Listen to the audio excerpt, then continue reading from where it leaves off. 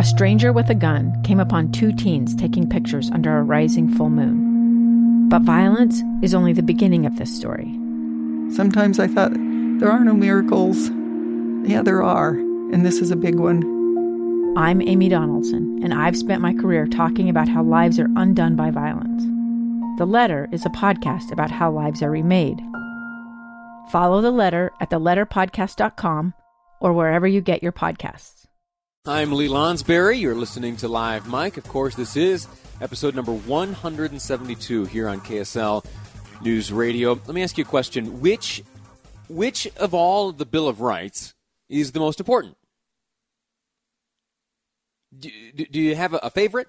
Of all the Bill of Rights, of all 10 amendments in the Bill of Rights, which to you is the most important? Is there a way to know? They're numbered, right? So that should be an indication of their order of importance. Is that right? No. No, it's not. I used to think so. When I was growing up, I thought, well, speech and religion, those sound very, very important. That they must be the most important, and that's why they are number one.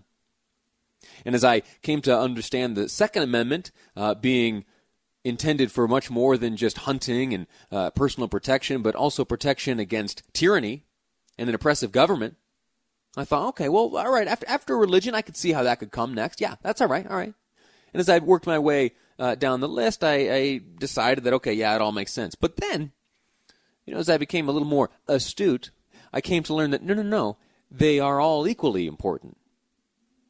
And that the first, second, third, the numeration, is almost irrelevant. Almost irrelevant. You see, it does have an order, but it has nothing to do with the relative importance of the rights. You see, James Madison, he had whittled down a long list of amendments which were proposed during the constitutional ratification.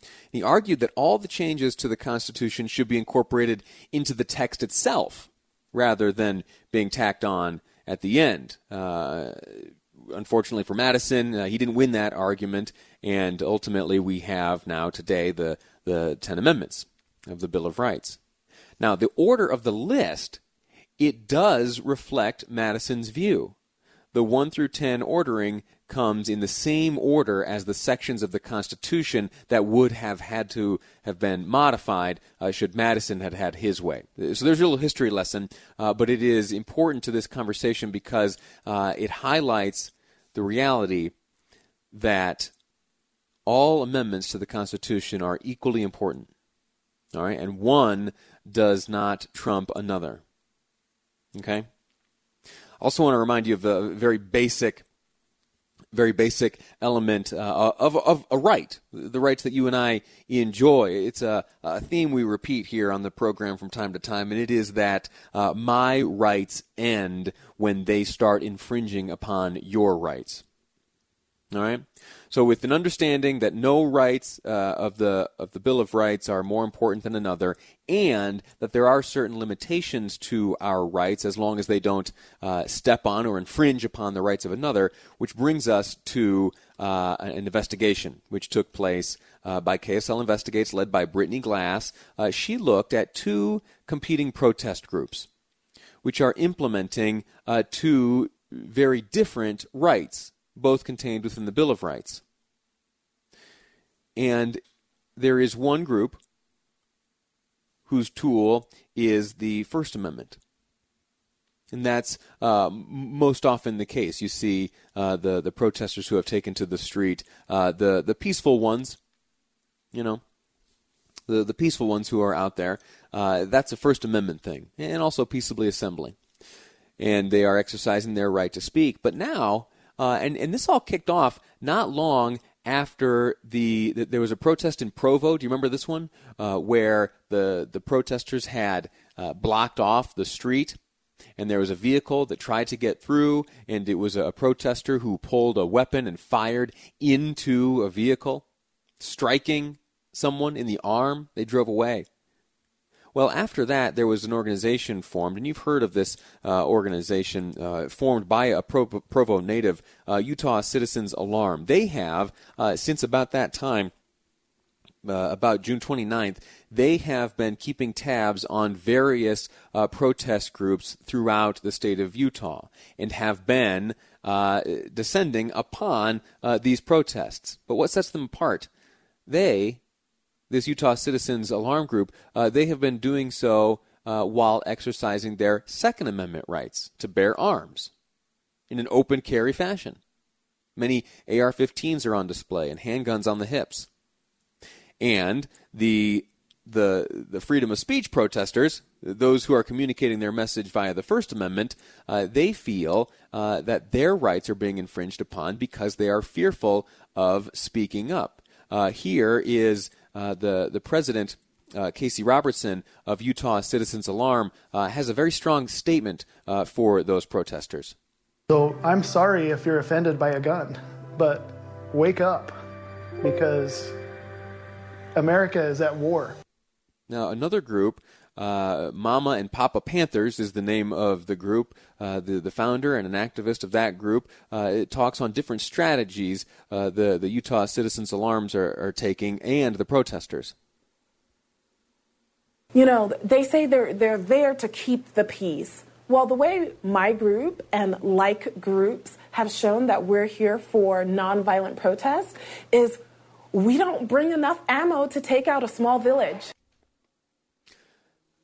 The two sides of this right here are that the Mama and Papa Panthers, this group says that these are weapons of war. They have no point being here in the midst of our demonstration, and they are inducing many individuals to stay home.